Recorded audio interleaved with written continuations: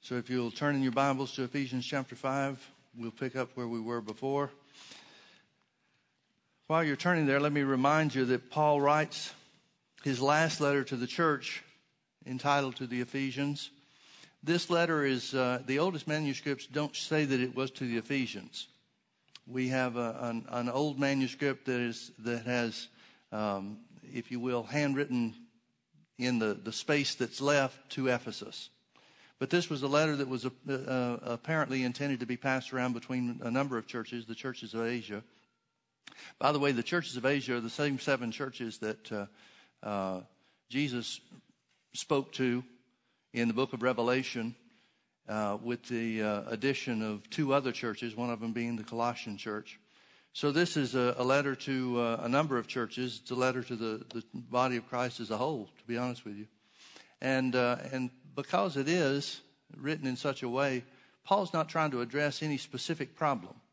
Now, by that I mean, you remember when he wrote to the Corinthians, there was a guy that was living with his stepmother in open sin, and he was dealing with that issue. When he writes to the Colossians, there's a heretical doctrine where people are worshiping angels and evil spirits and so forth. But the letter to the Ephesians is different in the respect that he's kind of backing up and taking a big picture view of what the church should be in the earth. And as such, he speaks in more general terms than he does in many of the other letters. And he gives a little bit more of information for us and to us about who God expects us to be in the earth. And so he ends chapter 4 by saying, "Be ye kind one to another, tenderhearted, forgiving one another, even as God for Christ's sake has forgiven you." And then starts in chapter 5. Of course, he didn't write in chapter and verses. So the first verse of chapter 5 refers back to the act or the operation of forgiveness in your life. He says, "Be ye therefore followers of God as dear children." You can't be a follower of God unless you're a forgiver. This word follower literally means imitator. It's the Greek word that we get our English word mimic from. He's talking about being imitator of God. Being an imitator of God comes down to one main thing, and that is God forgives, so you're going to have to too. So he says, "Be ye therefore followers of God," or imitators of God, literally, "as dear children, and walk in love as Christ also has loved us, and has given himself for us, an offering and a sacrifice to God for a sweet-smelling savor." There's 40 times in the Pentateuch, the first 5 books of the Bible, where the priests are instructed to take incense into the temple to offer a sweet-smelling sacrifice or a sweet-smelling savor unto God. It literally means that when these things are done, God is satisfied. So what the Bible is saying is, if you'll walk in love and walk in forgiveness, your life will be satisfying to God. It says of Jesus that when he offered himself as a sacrifice for all of mankind's sins, that God was satisfied. John says it this way when he writes to the church. He says Jesus was a propitiation for our sins. One of the meanings of the word propitiation is satisfaction. God was satisfied with Jesus' sacrifice. Well, in the same way, he'll be satisfied with your life if you're a forgiver and you walk in love. And walk in love as Christ also has loved us and given himself for us, an offering and a sacrifice to God for a sweet-smelling savor. Now, Paul is going to begin to talk about things that the church should avoid. He's talked in the previous chapter about putting off the old man and literally putting away the old man. He says, writing in other letters to the church, that we've already put off the old man, the old nature, if we've made Jesus the Lord of our lives. But there's a difference in putting it off by becoming a Christian, by getting saved, as we sometimes say, and putting it away by refusing to live according to it any longer. So he's already spoken about these things, and now he's going to make mention of the main area that he's going to warn the church not to be like the world, and it's the area of sex. Now, you know as well as I do, there's a lot of other sins besides sexual sins. Why doesn't he talk about the other sins? Well, he's writing to a people, to a time, to a city or cities that are so highly sexualized that it is what their cities are known for. When we went on this trip to The Journeys of Paul trip that we took a month or two ago, we had an opportunity to go to Ephesus, the ruins of Ephesus. And I had read some things about it, but I was amazed to see it for myself and see how much was there and was identifiable and so forth. And the temples that are still there in the city, or the ruins of the temples, I should say, they're still there in the city, not just to Artemis or Diana. One's a Greek term, the other is a Roman term, are just mind-boggling. I mean, they're one right after another, side by side, door to door, if you will, next door to one another, up and down the streets. And each one, or nearly each one, had as a part of their temple worship sexual perversion. You either had to go in and have sex with the prostitutes, the temple prostitutes, or you went in with someone, you took someone in with you and had sex in front of the idols that were there. Everything was just so highly sexualized, it dominated the culture. Well, that's who Paul's writing to. And so he says, he instructs us to be imitators of God, to satisfy God with our lives by forgiving and walking in love. But here's his warning. Verse 3, but fornication and all uncleanness or covetousness, let it not be once named among you as becoming saints. Now, these three words, fornication, uncleanness, and covetousness, all have a sexual connotation. Now, there's no point in us trying to divide between what one word means and another word means, but they simply come down to this. It comes down to a life being dominated by sexual activity or sexual thoughts, which leads you to the place where in our present society is called sexual addiction, where it's a constant effort. It's a constant work to have more and more and more sex.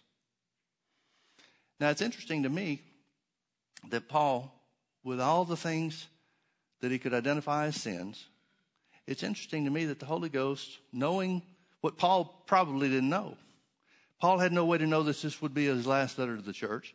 He had no way to know that this would be the instruction that God would save for us for posterity throughout the church age. I don't think Paul had a complete understanding of everything that we can now look back and see has transpired. I could be wrong on that, but it just would seem out of character to me for God to show him everything about the future. God doesn't show you everything about your future, does he? But there are times where we get to places in our lives where we look back and we see that God was working on things that we didn't know at the time. And it's probably to our benefit that we didn't know it at the time. I think it was the same way with Paul. Now, again, I could be wrong on that. If so, you need to mark that down. Be one of the first things I was wrong about, but nevertheless. But regardless of all the things that the Holy Ghost could have prompted Paul to talk about as far as sins and evidence of a sinful life, a life that's not satisfying to God, he picked sexual sins as being at the forefront. It's almost like Paul knew what our society was going to turn into. It's almost like he knew that the devil's main work was through the lust of the flesh that opens the door to every other type of sin. So he talks about these things as being things that the church should avoid. Now, folks, you need to understand something. If it's not possible for a Christian to be a fornicator or to be an unclean person or to be covetous, sexually covetous, he wouldn't have told the church to avoid these things. He's saying that the church should not be named among the common practices that are taking place in the cities to which these letters go. Well, if that was true then, wouldn't it be true now? So he says, but fornication and all uncleanness or covetousness, let it not be once named among you as becoming saints. Neither filthiness, nor foolish talking, nor jesting, which are not convenient, but rather the giving of thanks. These three things, foolish talking, jesting, and filthiness, are all sexually connected too.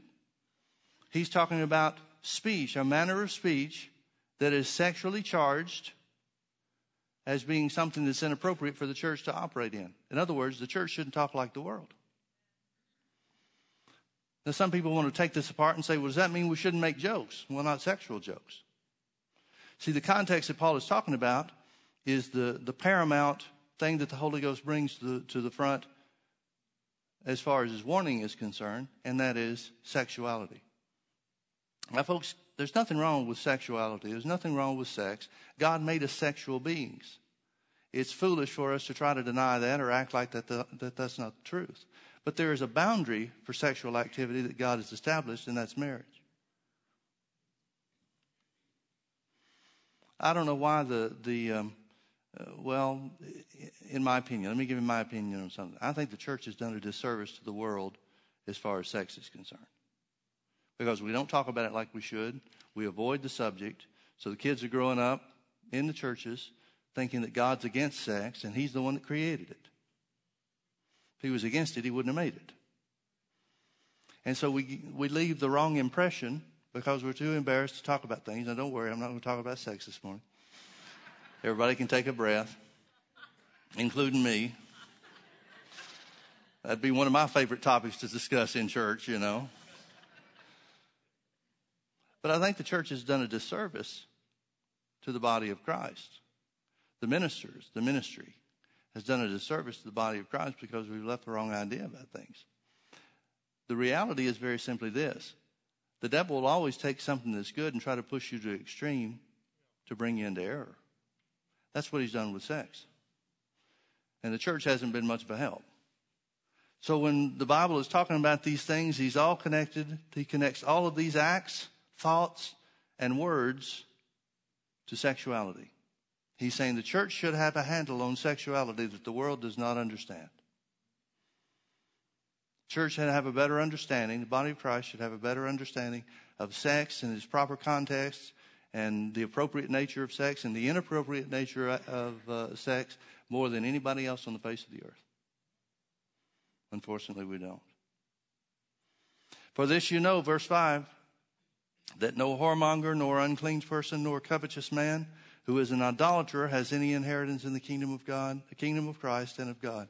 Now, Paul refers to the same three things he referred to before: fornication, unclean, and covetousness. Now he adds one other, and he says anybody that's operating in this highly sexualized spirit of the world activity is in idolatry. Now, we think, when we look at the ancient world and we see them worshiping statues and stuff like that, we think, well, you know, they were just pagans. They were just backwards people. And we would never worship idols like that in our present day because we're so much more highly educated and advanced and sophisticated and so forth. And the reality is, sex in our culture has created idolaters just like it did in theirs, according to the Holy Ghost. So he says, this you know, these words, these introductory words literally mean be well assured.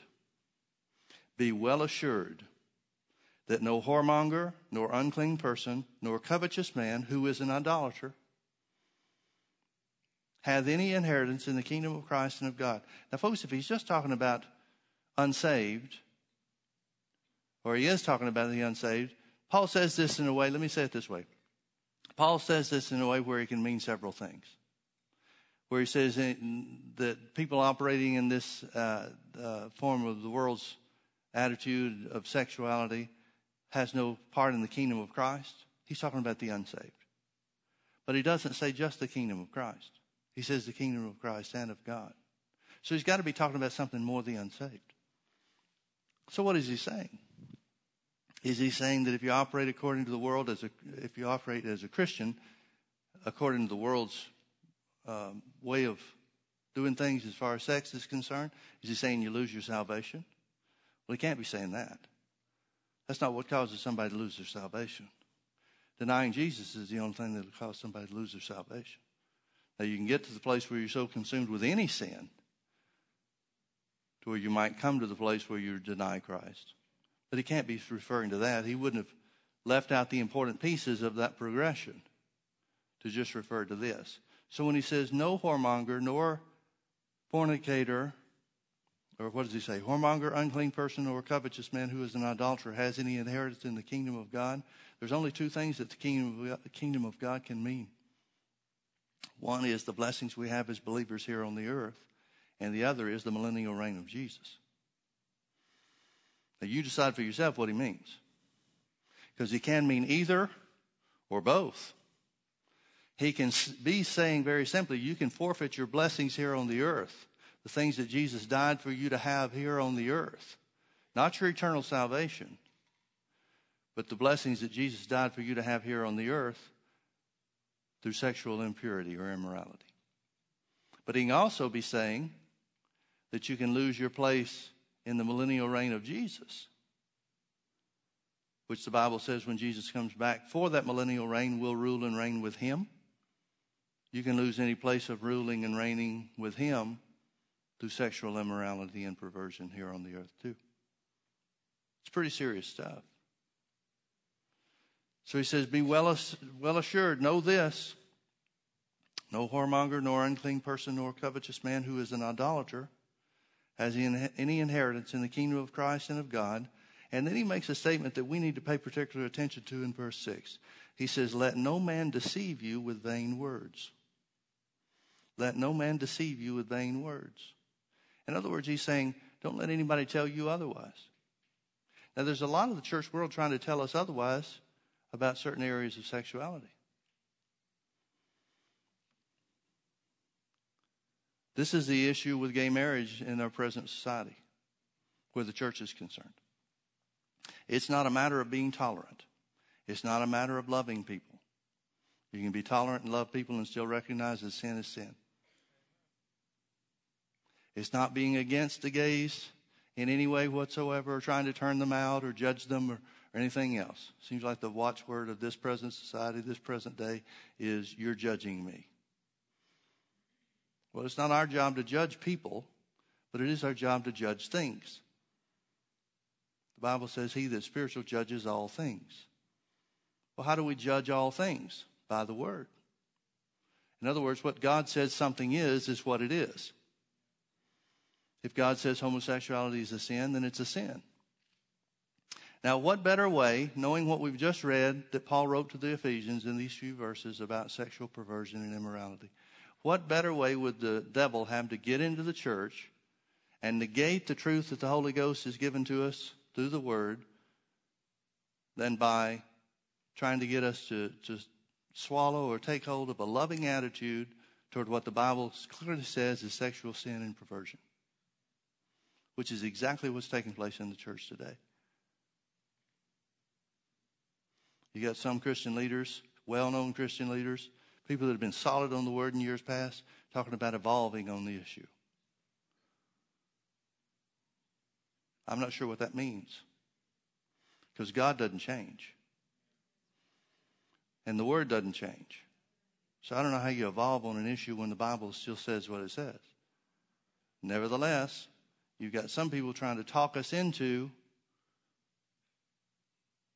an unscriptural attitude and action, position, stand on sexual issues in our world today. They're trying to deceive us through empty words. God calls them empty words.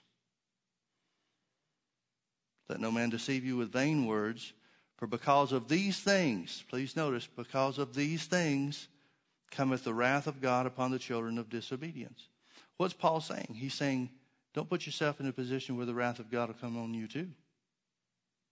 Now, he's not talking about the wrath of God in the tribulation. He's not talking about the wrath of God as far as losing your salvation and going to hell. He's talking about the wrath of God in the sense that you're not satisfying or your life is no longer pleasing to God, like he referred to in verses 1 and 2. See, remember this whole thing started with, be imitators of God through forgiving one another. And walk in love as Christ loved you, because a walking in love kind of life is what satisfies God like a sweet-smelling sacrifice. But avoid these sexual sins. It's all connected. So he said, let no man deceive you with vain or empty words, for because of these things cometh the wrath of God upon the children of disobedience. Be not ye therefore partakers with them, which means you can. If it was impossible for a Christian to be a partaker of these sins, the way of the world in this area, he wouldn't have told us not to. But the fact that he says, be ye not partakers together with them, says that a Christian can act just like the unsaved in the area of sex, just like any other area. Are you out there? Be ye not therefore partakers with them, for you were sometimes darkness, but now are you light in the Lord. Walk as children of light. Colossians 1:13 says, we've been translated from the kingdom of darkness and we've been delivered from the kingdom of darkness and translated into the kingdom of his dear Son. Here Paul uses the same analogy. He says that you were once darkness. Now, he's talking about spiritually dead. He connects or joins together the ideas, the concepts of spiritual death and darkness. You were once darkness. He didn't say you were once in the darkness. He said you were once the darkness itself. But when you made Jesus the Lord of your life, your whole nature changed. That nature of darkness was changed to light. So walk like the children of light. For the fruit of the Spirit, verse 9, for the fruit of the Spirit is in all goodness and righteousness and truth. This word Spirit is the same word light. He's talking about the fruit of the light.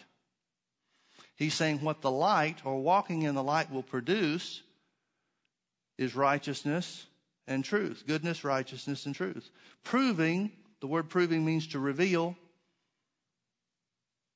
To reveal what is acceptable unto the Lord. He's still talking about your life being satisfying to God. Proving what is acceptable unto the Lord, and have no fellowship with the unfruitful works of darkness, but rather reprove them. You remember Galatians chapter 5? Paul talks about the works of the flesh versus the fruit of the Spirit. He does this over and over and over again. He does not call it the fruit of the flesh or the fruit of the Spirit and the fruit of the flesh. He does not call it the works of the Spirit compared to the works of the flesh. He calls it the fruit of the Spirit compared to the works of the flesh. In other words, what he's saying is death doesn't produce something that can be called fruit.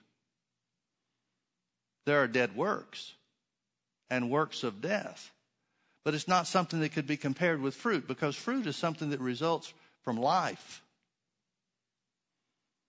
So he says the fruit of life is in all goodness and righteousness and truth, proving what is acceptable, revealing what is acceptable unto the Lord, and have no fellowship with the unfruitful works of darkness, but rather reprove them. This word reprove means to expose. To expose. For it is a shame even to speak of those things which are done of them in secret. One thing I know for sure is Paul had no idea that there would be an internet. Because the things that used to be done in shame and in secret are now open and on pay-per-view. But all things that are reproved, exposed, are made manifest by the light. For whatsoever doth make manifest is light. I want you to hold your finger here. We're going to come back to Ephesians chapter 5. But look with me over to John chapter 3 for a minute. I want you to see something Jesus said.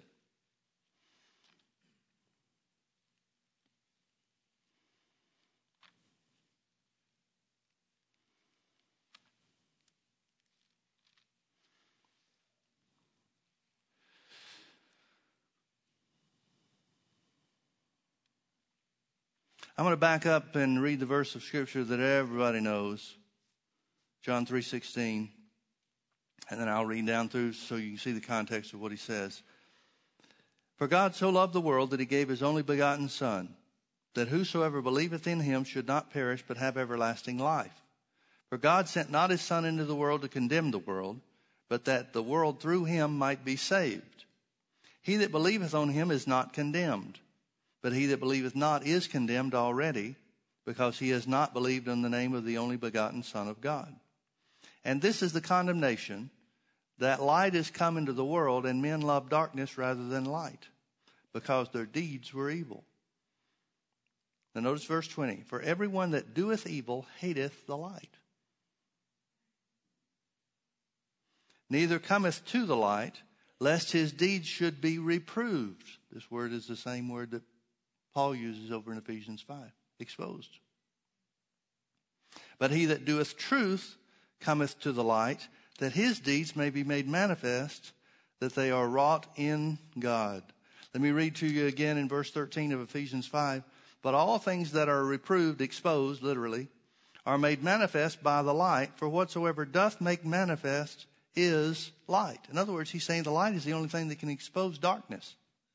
I don't know if you know this or not, but there's only one thing that makes darkness go away, and that's light. Now, you need to realize what he's talking about here, folks. He's saying that you were once darkness, but now you are the light. Now you are light. The life of God that's made you a new creature, that's recreated you in the image of God, brought the Spirit of God, the presence of God within you to dwell within you forever, that made you the light. Now, remember that Jesus said about the Holy Ghost, he said, when he has come, when the Holy Ghost has come upon you, you shall be witnesses. I think a lot of times we read that, you shall go witnessing. He didn't say the presence of the Holy Ghost upon us, living within us and dwelling upon us, would enable us to go witnessing. He said it would make us witnesses. You shall be witnesses. In other words, it's your life lived as a sweet smelling savor unto God by walking in love and walking in forgiveness that exposes the darkness of the world. Which is why the world hates the church. Nobody wants to be judged. People that are operating in sin, just like Jesus said, he that doeth evil hates the light. People that are operating in sin because they want to operate in sin, not because they're trapped and want a way out, but because they want to operate in sin, don't want anything that exposes what they're doing as sin. So what do? They try to justify what they're doing as okay. If God is a loving God, then he's okay with this. God is a loving God. He's not okay with that, and that's why he sent Jesus.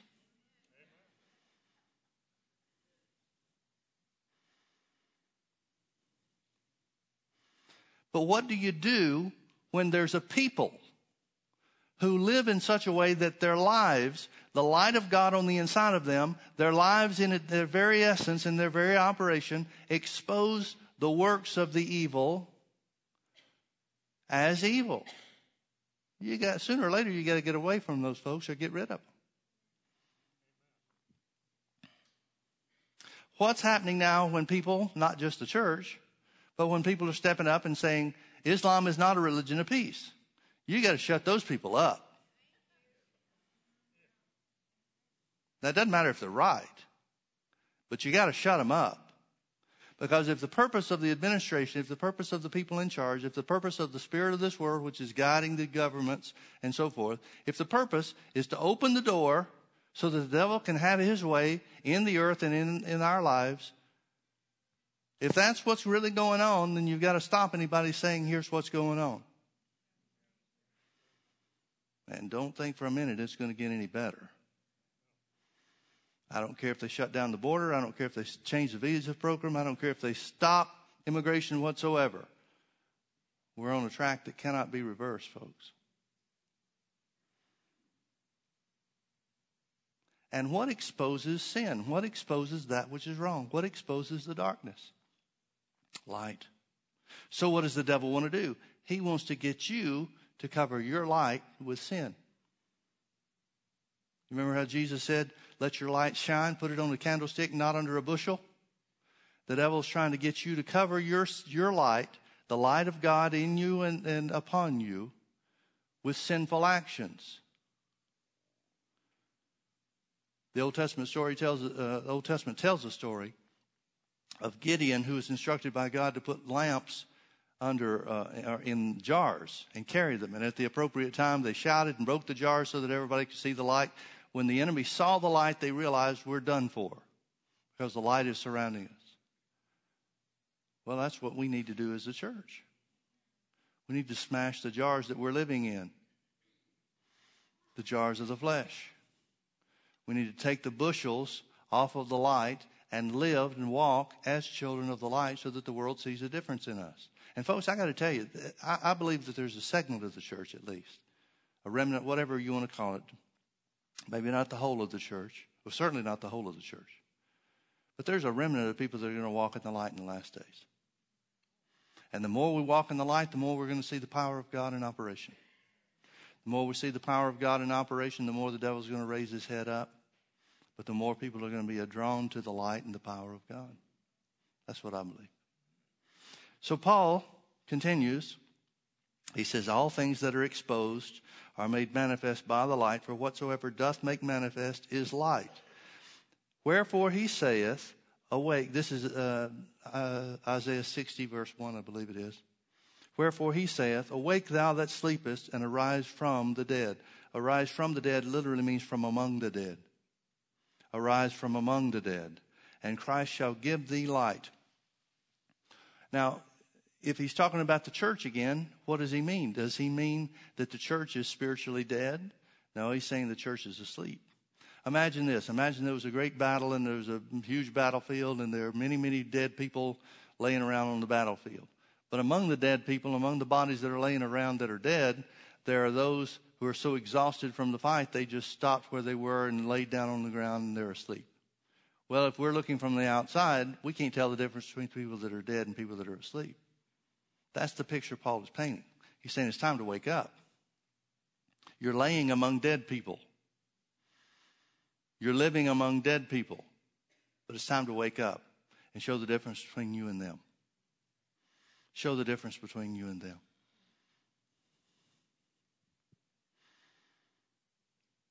Awake thou that sleepest, and arise from the dead, and Christ shall give thee light. See then that you walk circumspectly, not as fools, but as wise. What is he saying? He's saying it's a foolish thing to be asleep in the world. The word circumspect means to walk with accuracy. With accuracy. Accuracy according to what? According to the Word. Walk in the accuracy of the Word, the truth of the Word, in other words. See then that you walk circumspectly, accurately, not as fools, but as wise, redeeming the time because the days are evil. Now, for me, this verse ties everything together. When I came to understand what he's talking about, redeeming the time because the days are evil, Paul is talking about the days that he's living in. He's not writing this for us. He's writing this to people that are living in his day. Paul writes this about 62 AD. He's in jail, in prison in Rome, but it's house arrest. According to the last couple of verses of the book of Acts, it tells us that when Paul got to Rome, there wasn't the opposition there against him stirred up by the Jews that he was expecting there to be. And so it was a house arrest situation. Nobody forbid anybody to come to him. And he kind of had free reign and free rule of a rented house while he was there in Rome. Now, historical documents indicate, we don't know this for sure, but they indicate to us that Paul was let go about 62 AD from Rome. But then 2 years later, 64 AD, there's a new situation taking place. Nero is the emperor. He was in 62 as well. But Nero is now gone crazy, basically. And he's operating in such a way that he wants a new palace. He wants new buildings in Rome that he can name to himself rather than some of the stuff that's there. And so he sets a fire to the city of Rome, burns it to the ground. Well, the people suspect that it was him, and so they're starting to revolt. And so then he, through some of his underlings and so forth, starts spreading the rumors. It wasn't Nero, it was the church, it was the Christians. And so the Christians are blamed for the burning of Rome in 64 AD. Now, this is 2 years prior to the point in time where Paul is. Now, Paul is already in jail, in prison in Rome for preaching the gospel. He's been involved in persecuting the church before he got saved. He's seen in Acts chapter 12, James beheaded. They were going to behead Peter, but the angel let him out of prison. You remember that story. He's seen in just about everywhere that he's gone throughout the Roman Empire, the Jews are stirring up trouble against him, creating riots in cities, and these riots are not going unnoticed by the Roman government. So in all these places, Ephesus being one of them, where there was a great riot, all these cities, where there was great upheaval, it all comes back to the church. And so these things are starting to pile up, stack up, one after the other, against the church, creating a situation where people now are speaking against the church and saying the church is involved in all kinds of stuff that they never were involved in. The church is being blamed for all kinds of things that aren't true. Paul sees these things coming. He knows that his time is short. He was killed in about 64 AD, 64, maybe early 65. So he's just a couple of years away from going off the scene. Now, he's known that things were going to get bad before he even started on his journey to Rome, before he was imprisoned and started on his journey to Rome. Because remember, he told the Ephesian elders that he wouldn't see them anymore. He knew his time was coming to a close.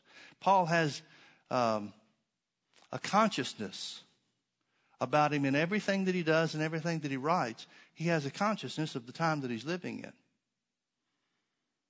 We should too. Another thing that's going to happen, 2 years after Paul writes this, Rome burns and he's beheaded because of it. He and Peter are both martyred because of the lie that Nero, the emperor, told about the church and the Christians. 2 years after that, in 66 AD, James is beheaded, or beaten to death. He's not beheaded, but he's beaten to death in Jerusalem. One of the things that there are discrepancies in the story of how that came about, but one thing that is known is that it took place right between the appointment of right before the appointment of a new Roman governor to Judea. What I mean by that is the last guy died, and before the next guy could be installed in office, the Jews beat James, the pastor of the church, the brother of Jesus, the half-brother of Jesus. Now, it was interesting because James was respected. James was the most Jewish of all of the church leaders. He was highly respected, very much held in honor and great esteem because of the life that he lived according to the law of Moses. Held in high esteem, I didn't finish my statement, held in high esteem by the Jews because he lived his life according to the law of Moses. But he's held to the teaching of Paul and the truth of Jesus being Lord and Savior. The Jews, James was such a Jewish follower. He was called James the Just by the Jews.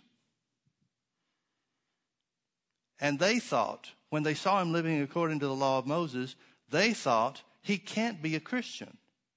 Even though he's the leader of the church, we can get him to deny that Jesus is the risen Son of God. And so they even put him in situations where before many, many people, they thought they would get him to say what they wanted him to say, and he would proclaim Jesus as the risen Savior, and which would cause the church to grow even more. So they took advantage of the time between the Roman governors, the new Roman governor being appointed since the last one died, and they killed him in the open. And the historical records show that even though it was 4 years later that Jerusalem was sacked in 70 AD, it went back to one of the main events, one of the main reasons was the killing of James. These are all things within Paul's point of view. These are all things in Paul's peripheral vision. He can see this far down the road how things are going and heading. I'm not saying that he knew James was going to be killed. I'm not saying that he knew that Rome was going to be burned when he wrote this letter. But he could see that the way that the world was going, this is not going to get better.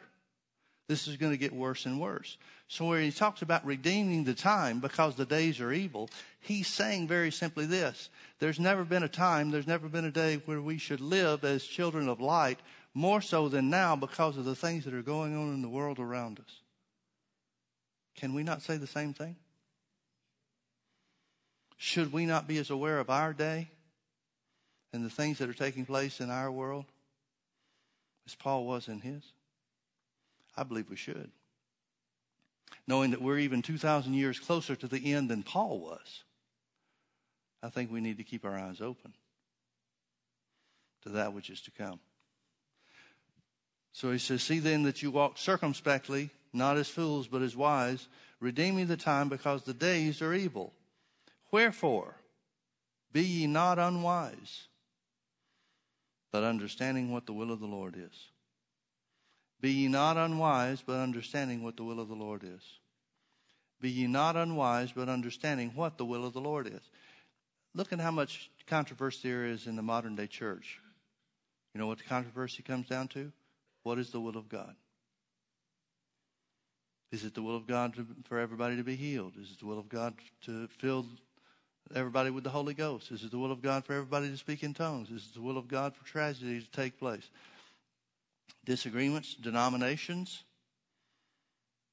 have all been created because of differences in beliefs on what the will of God is. Paul says, seeing the days that you live in, don't be unwise. Don't walk as a fool in this earth. Don't get trapped and caught up in sexual sins, which is the number one trap that the devil will set for you.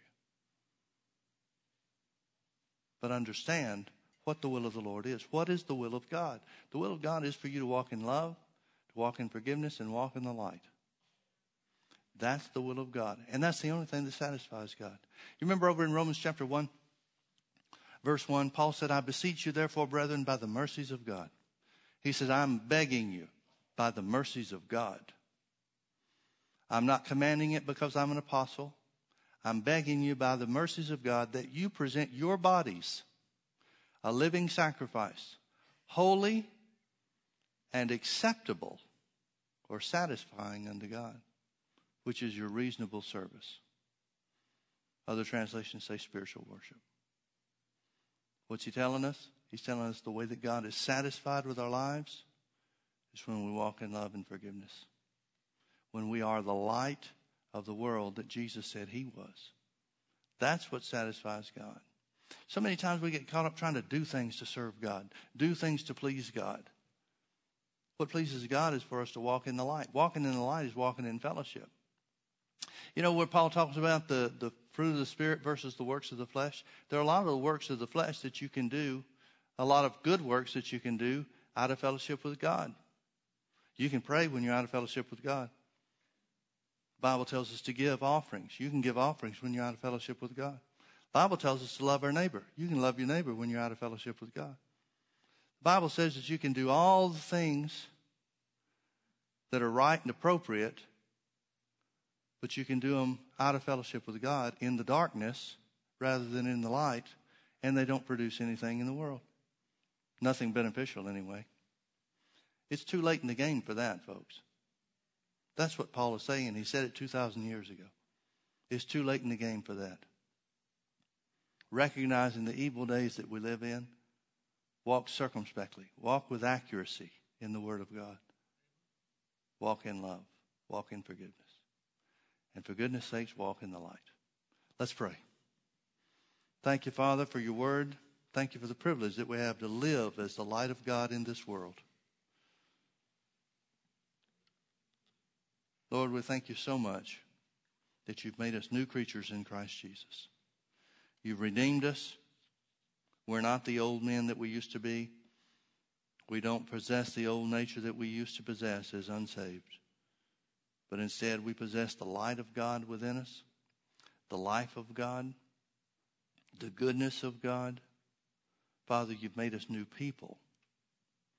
You haven't just given us a new way of life. You've made us new creatures.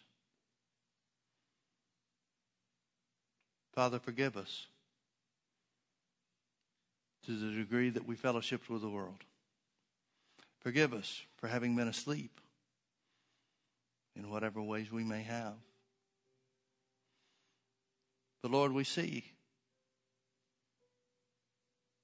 that the days are shortened and the time has come when the end of all things is at hand. We see how important it is, Father, to walk as children of light. So we commit to you, Father, that we'll awaken. We'll awaken to righteousness. We'll awaken to your will, knowing your will in the earth for us.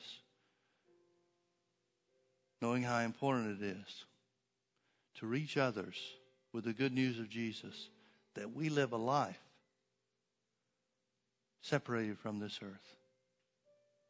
We are in the world, but we're not of it. Let our lives so shine before men that they see a difference in us. We know that's the life that satisfies you, Father. What a privilege it is to know that we are satisfying unto you. That you are satisfied with us as we walk in love and forgiveness. Lord, help us to reach our world. Help us to reach those around us. As we walk circumspectly, let us be more aware of others than we are ourselves. We pray that you would cause these things to be so in us by the work of the Holy Ghost, because we yield ourselves to you, Lord. Thank you for making it so. In Jesus' precious name, amen. Amen. Folks, this Christmas season for us shouldn't be just about shopping. This Christmas season is the maybe 2 times a year, 1 or 2 times a year, where people get their eyes on the fact that there's something bigger than themselves. Let's look for opportunities to let them know who Jesus is. Let's look for opportunities to tell them, yeah, Jesus was a baby born in a manger, but he's not still there. He's seated at the right hand of the Father because he paid the price for your sins and mine. Let's look for opportunities and take them when we see them. Amen? Amen. Well, God bless you. Thank you for being with us. Come on back and be with us again tonight if you can.